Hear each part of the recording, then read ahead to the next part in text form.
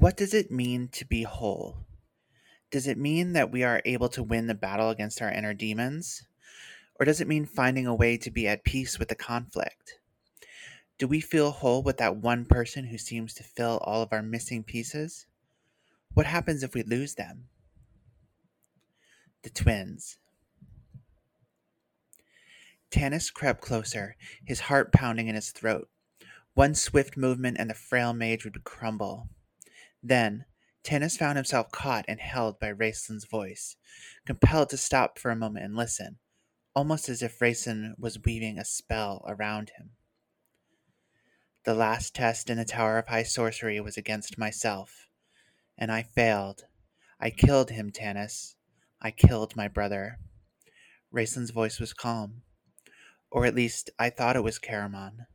The mage shrugged. As it turned out, it was an illusion created to teach me the depths of my hatred and jealousy. Thus they thought to purge my soul of darkness. What I truly learned was that I lacked self-control.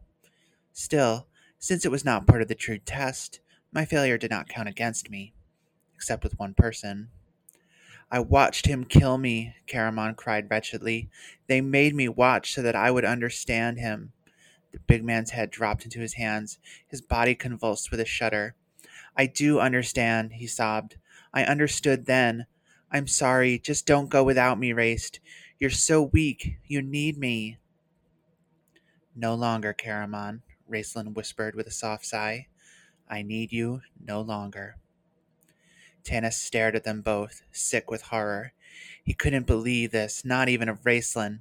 Caramon, go ahead, he commanded hoarsely. Don't make him come near me, Tanis, Raistlin said, his voice gentle, as if he read the half-elf's thoughts. I assure you, I am capable of this. What I have sought all my life is within my grasp. I will let nothing stop me. Look at Caramon's face, Tanis. He knows. I killed him once. I can do it again.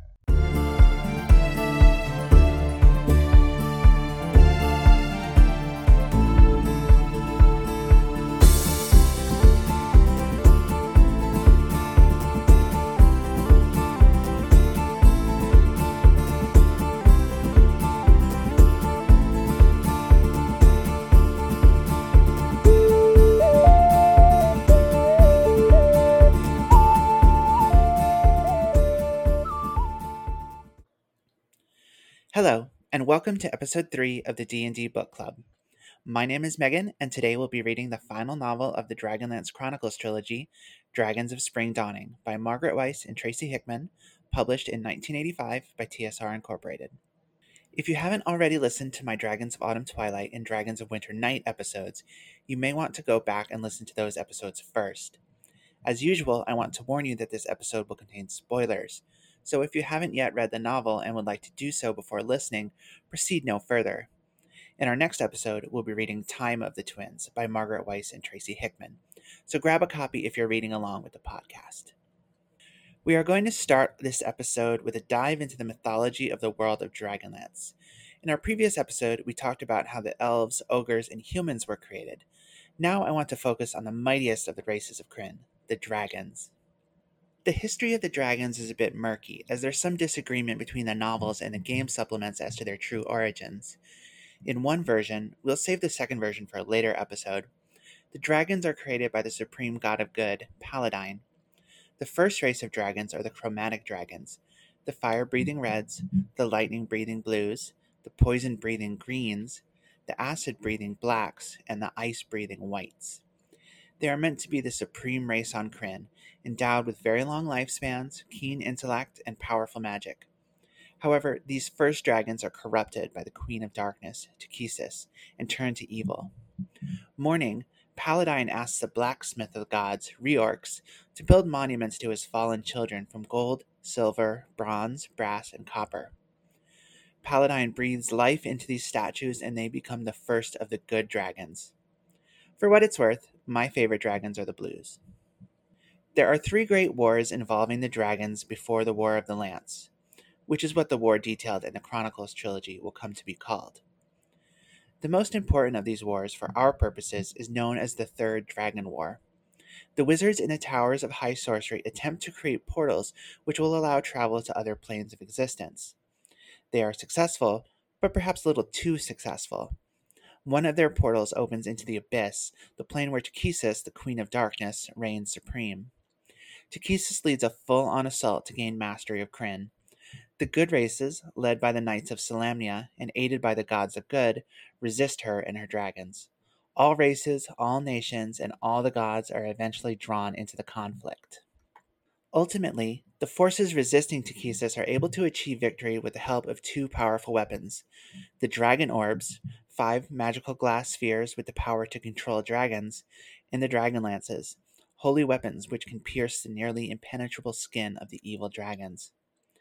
In the final confrontation, the knight Huma rides into battle on a silver dragon, the older sister of Silvara, in fact, armed with a dragon lance.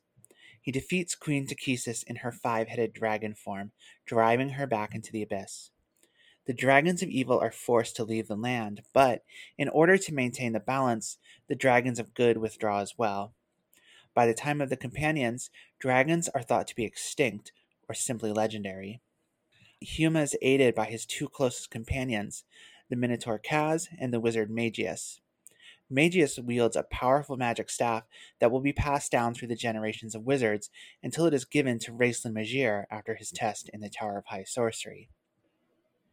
So now you know all about the dragons. Before we meet a few more in Dragons of Spring Dawning, let's do a quick recap of the previous episode. The companions have gone in search of a permanent home for the refugees freed from the fortress of Pax Tharkus. They are separated during the destruction of the city of Tarsus, but not before learning of the existence of the Dragon Orbs. The groups each manage to obtain one of the 3 remaining orbs on Krynn, one from Sylvanesti and one from Icewall. Tanis Half-Elfen and his group travel to the port city of Flotsam, where Tanis is mistaken for a Dragon Army officer and has no choice but to play along. Laranna, Sturm Brightblade, and their companions end up in the High Clerist's Tower, stronghold of the Knights of Solamnia, which is besieged by the dragon armies under Dragon High Lord Kitiara Uthmatar. The defenders are victorious, but most of the knights are killed, including Sturm. There is hope at last for the forces of good, but the Queen of Darkness is not defeated yet. The all-important Green Gemstone Man is within her reach, and her most horrifying weapon is about to make his presence known. As the novel begins, we find ourselves back in the port city of Flotsam on the shore of the Blood Sea of Istar. Here, the Dragon High Lord Kitiara has made her headquarters, and Tanis Half-Elfen, leader of the companions, has become her prisoner and or lover. At the end of the last novel, Tanis was rescued by the High Lord of the Blue Dragon Army, only to realize to his surprise that the High Lord was none other than his former lover, Kitiara. Mistakenly thinking Tanis has become an officer in her army, Kitiara invites him back to her quarters for a thorough debriefing. Tanis spends several days with Kitiara, not able to leave without arousing suspicion, but aroused enough himself that he doesn't really want to. Kitiara reveals to him that she is searching for the mysterious Green Gemstone Man. His capture, it is believed, will mean victory for the armies of the Dark Queen. Tanis, it so happens, knows the Green Gemstone Man is in this very city, calling himself Barum, and working as the helmsman on the ship called the Parashon. Tanis is able to stall Kitiara, convincing her it can wait until after the attack on the High Clerist's Tower. Meanwhile, Goldmoon, Riverwind, Tika Wayland, and Raistlin and Caramon Majere are in hiding within the city. They don't know what's happened to Tanis. He could have been captured or killed. Should they wait for him, try to rescue him, or should they escape the city on board the Parashon as they had originally planned? At last, Tanis ghosts Kitiara by sneaking away while she's off fighting. He finds his friends and tells them that he was a prisoner of the Dragon High Lord, but spares them the intimate details. Only Raistlin questions his story.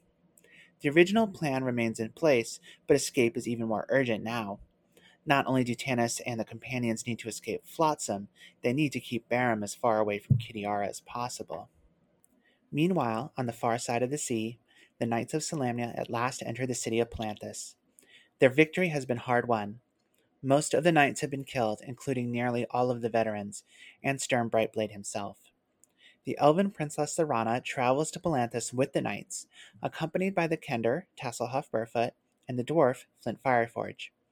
Because of the heroic sacrifice of Sturm Brightblade, the knights are welcomed into the city as saviors.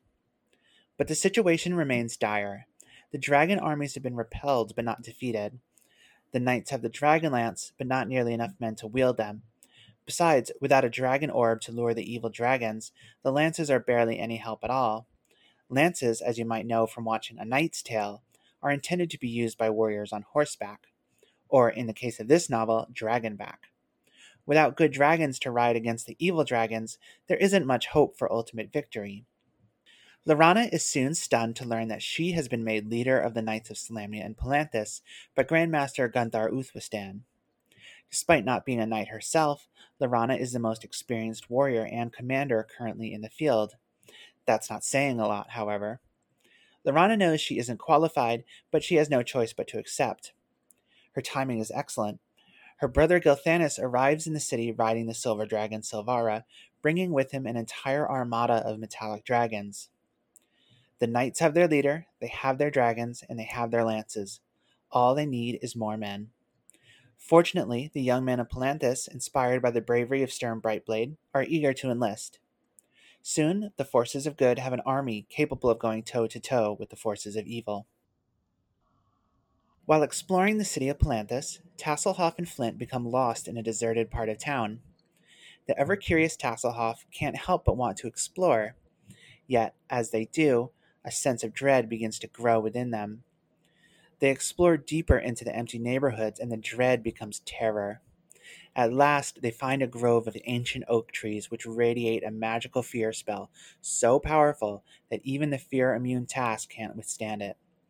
The oak trees surround the cursed and haunted Tower of High Sorcery in Palanthas. Once one of the great strongholds of magic on Krynn, the tower was abandoned, its secrets protected by the fear spell. It has remained empty ever since the days before the Cataclysm, waiting for a mysterious figure called the Master of Past and Present to return with power. Over in Flotsam, the companions set sail on the Parashon, wanting to put as much distance between themselves and Kitiara as possible. But they weren't fast enough. One of Kitiara's spies learns of Tanis's escape. Enraged, Kitiara mounts her blue dragon Sky and takes off in pursuit. Baram, fearing capture by the Dark Queen more than dying, steers the Parashon directly into a great storm. The dragon cannot follow and turns back, but the companions have not escaped. Baram has unknowingly sailed them into a great maelstrom in the center of the Blood Sea. On board, the companions know death is imminent. Raistlin declares that the magic of the dragon orb he obtained from Sylvanesti can be used to escape the sinking ship. But there's a catch. Raistlin doesn't know how many others he can take with him. He knows he can save himself. Any more and the spell may fail. When asked how he could be so heartless as to leave his twin brother behind to die, Raistlin replies with the ominous words, "I killed him once, I can do it again," and vanishes. Moments later, the Parashon is dragged to the bottom of the sea. The end. No, just kidding. The companions miraculously survive the sinking and awaken in a strange ruined city. Tanis accuses Baram of deliberately leading them into this trap, but realizes Baram has no idea where they are either. Baram finally tells Tanis his story, or at least part of it. The green gemstone in Baram's chest resurrects him every time he dies. Baram has been wandering Anslon for hundreds of years, never growing older, dying but not staying dead. All this time, he's been hunted by the Queen of Darkness, although he doesn't quite understand why. At least, he claims he doesn't understand why. Upon exploration, the companions discover that they are in the ruins of the city of Istar on the bottom of the Blood Sea. The city was drowned during the Cataclysm, but apparently this portion managed to retain some air, somehow. The companions meet a red-robed wizard named Zebula, who is married to a sea elf named Apoletta. The sea elves, or Darganesti, brought the survivors of the wreck of the Parashon to the city. Zebula believes the sea elves will be safe deep in the sea, but Tanis manages to convince Apoletta that there is no safe place to hide from the Queen of Darkness. The sea elves must do their part by returning the companions to the surface so they can discover the secret of Baram's importance to the Queen. Apoletta at last agrees and returns the companions and Baram to the surface. We also learn more of what happened to Raistlin during his test in the Tower of High Sorcery, as seen through Caramon's eyes. Caramon remembers watching Raistlin during his test and feeling powerless to save Raistlin as he is weakened to the point of death. Then a strange thing happens. Caramon himself appears within the magical fabrication of the test. Not the real Caramon, but an illusion created by the wizards. Caramon watches himself rescue Raistlin by casting a powerful spell of his own. Raistlin has no way of knowing that this isn't the real Caramon, of course. Enraged and jealous and resentful, Raistlin kills the illusion Caramon. The real Caramon is unharmed, but he must now live with the knowledge that his own twin brother is capable of murdering him. This is what Raistlin meant when he said, "I killed him once." But what of Raistlin himself? After escaping the doomed Parashon, Raistlin arrived near death on the steps of the Great Library in Palanthas. The Great Library is no ordinary library stocking Gillian Flynn and Michael Connelly novels. It's a collection of the Chronicles of Astinus, a complete history of Krynn up until the present. Astinus himself is master of the library. According to legend, he was the first living being to set foot upon Krynn, and has recorded its history ever since. He can see the present, but not the future. He is neutral in all things, recording history, but not shaping it. Raistlin doesn't have long to live, but he asks Astinus to let him peruse the Great Library. Astinus agrees. There's an unspoken tension here because Astinus senses someone else present when he looks at Raistlin, but refuses to tell Raistlin whom. Raistlin searches through the spellbooks belonging to Fist and Dantalus and discovers references to a key which is necessary to unlock their power. Unfortunately for Raistlin, this key has been lost to time. Astinus, supposedly neutral even in matters of life and death, accidentally gives Raistlin the clue he needs. Raistlin must beseech the Queen of Darkness herself to assist him. Elsewhere in Palanthas, things are going great for Laurana and pals. The knights are at last allied with the good dragons and armed with the dragon lances. Laurana launches a successful campaign against the dragon armies and earns the nickname the Golden General. Her fame and reputation spread. She becomes a hero to the people. During a successful attempt to liberate the strategic city of Calaman, Tasselhoff and Flint ride a bronze dragon named Fireflash into aerial combat. They manage to capture a dragon army officer named Bakaris, one of Kidiara's favorites. Days later, a draconian spy sneaks into the city to deliver a message to Tasselhoff during the annual Spring Dawning Festival. It's a message for Laurana from Kidiara herself. Kidiara claims that Tanis has been wounded and is near death. Kidiara offers to trade the dying Tanis for Laurana's prisoner, Bakaris. Tasselhoff and Flint warn Laurana that this is an obvious trap, but Laurana is heedless of their warnings. She is so lovesick that she will risk her own life and the lives of those under her command for a chance to say goodbye to the man who dumped her. We soon learn that this was actually a pretty desperate gamble on the part of Kidiara. Her military career is in jeopardy. She is holed up in the ruined fortress called Dargard Keep when she receives an unwelcome visit from Dragon High Lord Ariakas, the supreme commander of all the dragon armies on Ansalon. Ariakas has come to personally execute Kidiara for failing to capture the High Clerist's tower at the end of the last novel. But just as Ariakas is about to slay Kidiara, she is rescued by an armor-clad specter with flames for eyes. This is Lord Soth, the Death Knight. Lord Soth was once a knight of Solamnia and the lord of Dargard Keep, but centuries ago he was cursed to exist forever as a Death Knight. He is nearly unstoppable in battle and wields powerful magic. He is, simply put, one of the deadliest beings on Krynn. He has stayed out of the war thus far, but now has made an alliance with Kidiara. She explains to Ariakas that she has laid a trap for the Golden General and will offer her to the Queen of Darkness. Ariakas has no choice but to spare her life for now. Even he is no match for Lord Soth. Kidiara's obvious trap turns out to be a trap, and Laurana is captured by Lord Soth. Tass and Flint manage to escape and return to Calaman with the bad news. The people are devastated at the loss of their leader and symbol of hope. Right on cue, Tanis and the rest of the companions arrive in Calaman with no memory of their time in Istar. They reunite with Tasselhoff and Flint, but there's no time for celebration. The companions decide to set off toward Naraka, the city of the Queen of Darkness, to rescue Laurana. Gilthanas stays behind to lead the armies of good in his sister's stead. Goldmoon and Riverwind stay behind as well. Goldmoon is pregnant, and they will not risk the life of her child in a possible suicide mission. Tanis, Tasselhoff, Flint, Caramon, Tika, and Barum begin their journey on Dragonback.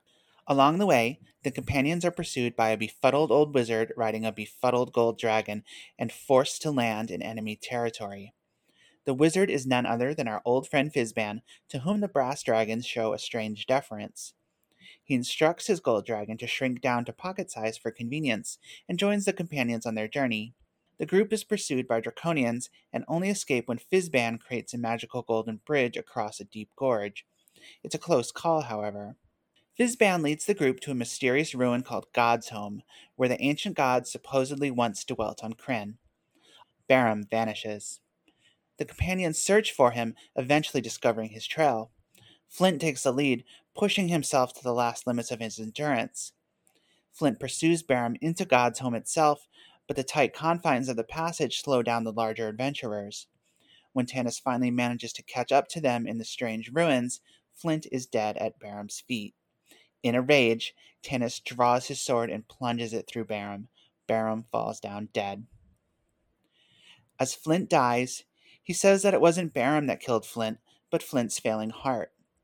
Barum tried to save Flint when he collapsed, but there was nothing Barum could do. One by one, the companions say goodbye to the dying Flint. Turning to a suddenly lucid Fizban, Flint claims he recognizes him. He asks Fizban to accompany him on his journey, and Fizban agrees.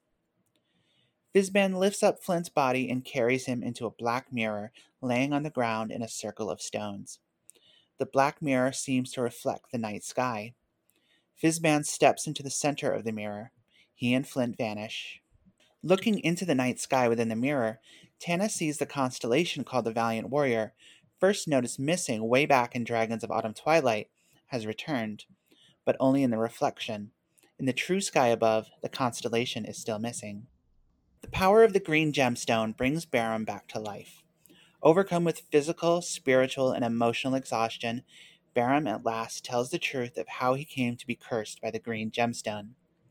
In the years immediately following the cataclysm, Barum and his younger sister lived alone. While out hunting one day, the pair found the ruins of a great temple decorated with priceless gemstones. Barum's sister, Jasla, sensed that stealing from this temple would be sacrilege. Barum ignored her, trying to pry loose a green gemstone. Jasla tried to stop him, and, in the ensuing struggle, Jasla was accidentally killed. Here things get a little murky. I've tried to make sense of this story many times, but I just can't make the pieces fit. So I'll just say this. When Barum's sister's blood spilled on the column, it triggered a reaction. The ruins began to grow into an evil temple, and the Dark Queen herself appeared, claiming he has opened the door to let her back into the world. As a cruel reward, she places the green gemstone he coveted into his flesh. She was about to kill Barum, but he was protected by the spirit of his sister. He ran and has been running from the Dark Queen for centuries. Tanis, Caramon, Tika, Tas, and Barum continue on to Naraka. To their surprise, they find the small, unholy city overrun with dragon army soldiers as well as dragons themselves. The Dark Queen has called a meeting of her High Lords to discuss their strategy for conquering Krynn, and each High Lord has taken their own personal army along for the trip, including Ariakas and Kitiara. Tanis and Caramon still have the dragon army officer armor they stole in Flotsam, and they attempt a ruse to infiltrate the temple complex. The ruse immediately fails as the captain of the guard suspects them of being deserters. Tanis manages to break away and get Kitiara's attention. The others are taken to the dungeons. One of Kitiara's draconian henchmen suspects there is something unusual about these prisoners and goes to investigate. Realizing Barum's true identity, the draconian intends to bring him to Kitiara, but the prisoners escape. Tika and Tas lead the guards away while Caramon escorts Barum. Barum, now half mad, hears the spirit of his sister calling to him. His goal is to reach her. Caramon is badly wounded as he attempts to protect Barum. Meanwhile, Tas and Tika come upon a locked door. Tasselhoff attempts to pick the lock, but it's been booby-trapped. He's pricked by a poison needle, which begins to spread through his body. Up above, all the dragons have gathered with the shadowy presence of the Dark Queen watching.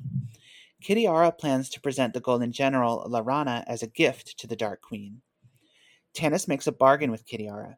He will enter her service, become her vassal for life, if she will spare Laurana's life. Kitiara agrees. However, this conflicts with another promise she made to Lord Soth. She promised Soth that she would give Laurana to him to turn into his undead bride. As part of the ritual of joining the dragon armies, Tanis must lay his sword at the feet of the highest of the High Lords, Ariakas. Tanis pretends to do so, planning to kill Ariakas instead. His plan falls apart when he realizes that Ariakas is a magic user and protected by a powerful spell. Suddenly, Tanis hears a voice whispering in his head, coming from a black-robed figure standing beside the Dark Queen. It's our old pal Raistlin. Speaking into Tanis' mind, he urges him to strike. Tanis strikes as Raistlin uses his magic to counter Ariakas' magic. Tanis kills the High Lord and takes the crown of power from his head. Soth attempts to kill Tanis and seize the crown, but Kitiara calls him off. Tanis joins Laurana on the platform before the Dark Queen. Knowing Kitiara is obsessed with obtaining the crown for herself, he threatens to throw it into the middle of the armies unless Kitiara escorts him and Laurana to safety. But Laurana has no intention of being a damsel in distress. Plus, she's pretty fed up with Tanis at this point. Laurana shoves him off the platform. He falls and drops the crown. Chaos ensues as every Dragon High Lord orders his or her troops to bring them the crown. The dragon armies turn on one another. Below the temple, near the point of death, Caramon is rescued by his brother. Raistlin has been given the key he needs by the Queen of Darkness. He has taken the black robes and been transformed and is now the most powerful magic user in the world. He explains to Caramon that reuniting Barum with the spirit of his sister will force the Dark Queen back into the abyss. Of course, Raistlin is technically supposed to be loyal to Takesis, but Raistlin knows that with Ariakas dead and Takesis banished, he will be the most powerful force on Krynn and can do as he pleases. Raistlin protects Barum and allows Barum to kill himself upon the same column where he first found the green gemstone. Barum and Jadza are reunited in death. As the Dark Queen is forced back into the abyss, the temple begins to crumble. Caramon and Raistlin find Tika and Tasselhoff. Raistlin saves them both, and the four escape the temple. Meanwhile, Laurana and Tanis are escaping too, until they're stopped by Lord Soth. Ultimately, Kitiara allows them to escape. She wants them to spend the rest of their lives knowing they owe their lives to her. Lord Soth loses his chance to get with Laurana, but he doesn't mind. He's found a new object for his fixation, Kitiara herself. After escaping the city, the companions reunite. Raistlin says his final goodbye to his brother. Caramon offers to follow Raistlin into darkness, even risking his own life, but Raistlin refuses. He uses his magic to summon the green dragon Cyan Bloodbane and flies away. The remaining companions are met by Fizban, although now the jig is up. The companions have realized that Fizban is no mere mortal. He is, in fact, the god Paladine in disguise. That's why the two constellations were missing in the first novel. The Queen of Darkness had come to Krynn to wage her war, and Paladine had come to Krynn to stop her. He has been secretly guiding the companions all this time. He explains that the war has been won, but the conflict between good and evil will continue as it always has. The evil dragons will not be banished, but the good dragons will remain as well. The Queen is back in the abyss, but still has influence on the world. The dragon armies have been defeated, but Kitiara remains to consolidate the remnants into a new army. But at least the people of Krynn have hope once again, in the form of the ancient gods and their new faith. Saying goodbye to the companions, Fizban, aka Paladine, mounts his gold dragon and flies away. The companions are safe for now. Tanis and Laurana have come to truly love one another. Now they must return to Calaman to tell the news of the Queen's defeat to Gilthanis and the Knights of Salamnia. Tika and Caramon will return to rebuild Solace. Tasselhoff will go wherever he pleases, excited for his next adventure. That same night, far away in Palanthas, Raistlin has come to the Tower of High Sorcery. He approaches the haunted grove, immune to its fear. He walks through unharmed. Reaching the tower, he declares himself to be the master of past and present. The gates open and Raistlin enters his new home. And so ends the first trilogy of the Dragonlance series. As I wrote this, I was reminded of the first time I finished reading the trilogy as a kid. I cried when I finished Spring Dawning. I think the only time I ever did something similar was when I cried after watching the extended cut of The Return of the King. I was crying because something I loved had come to its end, as all good things must. But that was little kid me. Grown up me has a few more ideas in her head, so let's talk about what works in this novel and what doesn't. What I like best about Spring Dawning are the character arcs that have been developing since Book 1, paying off to our satisfaction. First, we have Laranna's arc. She starts as a spoiled little princess, but grief and responsibility force her to grow strong and resourceful. By the end, Laranna doesn't see Tanis as this heartthrob to chase after, nor does she see him as her rescuer. She sees him as her equal. She has become strong in all the ways she once thought Tanis was strong, maybe even stronger. Tanis's arc is resolved fairly nicely as well. In the first novel, Tanis is still dreaming of Kitiara while rejecting Laranna. By the end of the third novel, Tanis comes to realize that his love for these women mirrors the conflict of his heritage. He is half human and half elf. He loves a human and he loves an elf. Tanis eventually realizes that the Kitiara he loved was a figment of his imagination. Laranna, on the other hand, is the answer to his inner conflict. He loves her as a human and he loves her as an elf. He is no longer divided. We even get a little character arc for Tasselhoff. He started out as carefree and fearless. After suffering through the war and losing both Sturm and Flint, and Fizban in a way, Tasselhoff has learned to care about others in a way Kender rarely do. His sadness at the death of Flint is touching in a way few novels achieve. We feel his pain, but also his love and his hope for a reunion in the next life. Of course, the best arc resolved in the novel is that of Caramon and Raistlin. The twins have long shared this codependent relationship that was healthy for neither of them. Raistlin got Caramon's physical protection, but he also got Caramon's pity.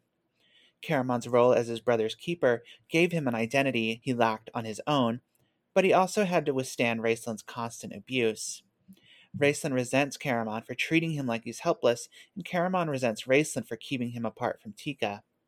Since Raistlin's test in the Tower of High Sorcery in Wayreth, their relationship has become downright toxic. By the end of the novel, however, Caramon has a much stronger sense of his own worth. He isn't just an appendage of Raistlin, but his own man. Freed from the shackles of obligation he felt for his brother, Caramon is free to start his new life with Tika. It's a disaster, but we'll save that for the next episode. Another aspect of this novel I like is how the companions are able to defeat the Queen of Darkness. Naturally, there isn't much a small group of adventurers can do against a goddess with a platoon of dragons and armies at her command. In fact, that isn't even the plan. The plan is simply to rescue Laranna. What Tanis is able to do, with the help of Raistlin, is turn the dragon army against itself. Obviously, he can't defeat an entire army alone, but he doesn't need to. Evil turns in upon itself. That's one of the lessons from the Discs of Mishakal the companions retrieve from the ruins of Zaxaroth. It's one of the main themes of the entire series. Evil is ultimately self-defeating. Good people just need to keep fighting and keep going, and eventually the greed, selfishness, and arrogance of the forces of evil will cause them to collapse. That's exactly how the companions are able to win against impossible odds. Of course, the companions do have help from a certain god. When I was young, I was blown away by the revelation that Fizban is really Paladine. It's a bit easier to see the foreshadowing now, with the benefit of age, wisdom, and hindsight. Still, as a dreamy-eyed child, the idea that this goofy character we've been palling around with for 3 novels is actually a divine being in disguise is quite a trip. Dragons of Spring Dawning also benefits from the introduction of new villains and the greater depth of insight we gain into Kitiara's character. We see Kitiara as a clever and resourceful woman who is able to turn her defeat at the High Clarissa Tower into a position of strength. She is able to win the loyalty, respect, and admiration of a Death Knight, not an easy feat. When the chaos of the downfall of Naraka is over and the queen is gone, it is Kitiara who remains unchallenged. We also meet Lord Ariakas, a man so intimidating that you can imagine even fierce characters like Kitiara and Verminard being afraid of him. And then there's Lord Soth. We'll get to him in a few minutes. So what don't I like about Dragons of Spring Dawning? In a word, Barham. Whether you call him Barham or the Everman or the Green Gemstone Man, he's a disappointment. He seems to me like an idea which is better on paper, no pun intended, than in actual practice. He spends most of his time in the first two novels pretending to be mute, and most of his time in the third novel either terrified or insane. He really doesn't have much personality. The only time it shines through is after Flint's death, but that doesn't last. The entire concept of the Queen needing to capture Barham in order to win the war is very muddled and confusing. It leaves us with more questions than answers. What would she do with him if she captured him? Raisa makes it clear that Takhisis can destroy him. That would stop him from joining Jazla in the Jeweled Column and sending Takhisis back into the Abyss. But how would it guarantee her victory? Perhaps if the Dark Queen got Barham, she could fully enter the world in all her might and majesty, but that's never explicitly stated. You just have to take it for granted that the Dark Queen capturing Barham is bad.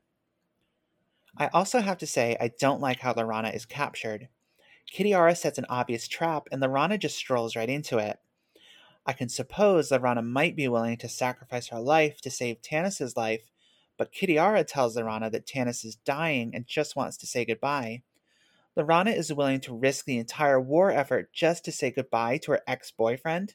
It's very out of character for someone who has been so responsible and clear-headed until now. I think the authors just needed a reason to send the companions to Naraka and used Laurana as a plot device. For the next segment, I want to talk about some of the characters in the novel. Unlike the previous two episodes, I'm actually going to do character studies on two villains, Kitiara and Lord Soth. Kitiara Uthmatar was born to a Solamnic knight named Gregor and a woman named Rosamund. Eventually, her father disappears, and Rosamund marries another man. This man would become the father of Raistlin and Caramon. Begrudgingly, she helps to raise the two younger boys. Although Caramon develops Kitiara's love for swordplay, she is much more akin to Raistlin in personality. Both are intelligent and ambitious, but also cold-hearted, selfish, and manipulative. So it's a strange match when she takes Tanis Half-Elven as her lover. Whether Kitiara ever really loved Tanis, or loved him only when it suited her, is ambiguous. Maybe Kitiara herself doesn't even know. When the companions separate, 5 years before the events of Dragons of Autumn Twilight, Kitiara heads north with Sturm into Solamnia. Both are seeking their missing fathers. What happens between the two of them on their journey is best left to a later episode. Eventually, they separate. Kitiara joins the armies of the Queen of Darkness and rises to the rank of High Lord of the Blue Dragon Army. Only Ariakas outranks her, a situation she seeks to remedy throughout the novel. She eventually succeeds, of course. By the end of Dragons of Spring Dawning, she remains the only High Lord still in command of an army. Her loyal blue dragon, Sky, is himself one of the great villains of the Dragonlance series. He is fanatically loyal to Kitiara and willing to die for her. Kitiara's biggest moment in the first trilogy is the assault on the High Clerist's tower at the end of Dragons of Winter Night. This is her master plan to strike a death blow to the Solamnic Knights and win glory for herself. It's a great plan, too. It almost works. Only the unexpected discovery of the dragon orb in the heart of the tower allows the knights to win. The scene when Kitiara reveals herself to Sturm at the top of the tower is perfectly executed. Kitiara has been off-screen for most of the first two novels, but she's been talked about so much that she is already a character we know. So the surprise feels earned, but also completely unexpected. It's hard not to like Kitiara, especially as a female reader. She's strong, sexy, confident, intelligent, funny, fearless, determined, and cunning. Basically every desirable attribute there is. So what if she's evil? She wears it well. Dragonlance is a series that has trouble finding things for female characters to do. We'll talk about it more in later episodes. But of all the mortal female characters in the series, Kitiara perhaps leaves the biggest mark on Krynn. She certainly destroys the most cities. Now we come to one of the most memorable characters in all of Dragonlance. I would even go so far as to say that he is one of the great villains in all of fantasy fiction. I speak of Lord Soth, the Knight of the Black Rose. Hundreds of years prior to the War of the Lance, Soth was a knight of Solamnia in the highest order of the knightly ranks, a Knight of the Rose. His devotion to his order was such that his personal fortress, Dargard Keep, was designed to resemble the shape of a rose. From his keep, he commanded a platoon of loyal warriors who would defend their lord to the death. Soth was, by all accounts, a virtuous man, a paragon of the highest ideals of the knights. But inside Soth's soul were two deadly flaws: a pernicious jealousy and an uncontrollable temper. When Soth's wife is unable to bear him a healthy son, Soth becomes convinced that she has been unfaithful to him, and he scorns her. During this time, Soth and his warriors rescue a group of elf maidens who are traveling to Istar to become disciples of the king priest. Most of the elf maidens are total mean girls, but Soth falls in love with one of them and she with him. Fortunately, there's no issues with his first life because she mysteriously and conveniently disappears. For a time, Soth is happy. The elf woman Isolde bears him an heir to carry on the Soth family legacy, but his world is about to come crashing down, figuratively speaking. Eventually, the rumors of Soth's first wife's disappearance spread, and Soth is brought to Palanthas by the knights to stand trial for murder. He is found guilty, but is rescued by his loyal retainers before he can be executed. They manage to spirit him back to Dargard Keep, and the castle is put under siege by the knights. Isolde convinces Soth that they need to pray to the gods for a way out. Paladine hears their prayers and offers Soth a chance at redemption. He is given a vision of the cataclysm and told he can stop it, but it will cost him his life. Soth agrees and sneaks out of the keep to ride to Istar. Along the way, Soth is intercepted by the same mean elven girls from before. They convince Soth that their friend, his wife, has been unfaithful to him. Soth is overcome with jealousy and rides back home to confront her. All thoughts of redemption are forgotten. Soth reaches his keep just as his world comes crashing down, literally this time. The cataclysm strikes, and the keep catches fire. Isolde is trapped with their child as the castle burns. She begs Soth to save the child, but Soth turns his back on both of them. As she dies, Isolde casts a curse on Soth. She condemns him to live one lifetime of undeath for every life he failed to save. Soth sits in his seat in the great hall as the castle burns. Soth himself is consumed by flame. But he awakens as a Death Knight, a nearly unstoppable warrior and magic user. His armor and his rose-shaped keep are burned black. The warriors who remained loyal to Soth are cursed as well to serve him in death. Even the elven women who deceived him are cursed. They become banshees who sing the song of Soth's downfall to him every single night. Lord Soth is fear, sorrow, and death incarnate. Lord Soth is kind of a loner, as you might imagine. Since the cataclysm, he hasn't done much. Takhisis asks him to serve her in the War of the Lance, but he says he will only serve her if one of her High Lords can spend a single night in Dargard Keep. As it so happens, the High Lord that takes up the offer is none other than Kitiara. The two form a powerful alliance, powerful enough to challenge Ariakas himself. But Soth's true motivations are far more disturbing than even Kitiara predicted. Alright, we've made it through our first trilogy together. Let's give ourselves a pat on the back. I hope you enjoyed reading the Chronicles trilogy if you've been reading along. If not, I hope you've enjoyed listening to me talk about it. It's a great series of novels, well worth a read, even if I've spoiled everything for you. It had a profound impact on my life, and I hope it had an impact on yours as well. If you have any questions or comments, you can reach me at dndbookclub@gmail.com. That's DANDD Book Club. Or follow me on Instagram at dndbookclub.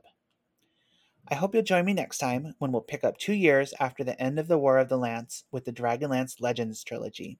The series really hits its stride here, and I think you'll enjoy it. The first novel of the trilogy is called Time of the Twins, and it's still in print, so pick up or download a copy before the episode airs. Thank you for listening, and until next time, take good care of your heart. It's the only one you've got.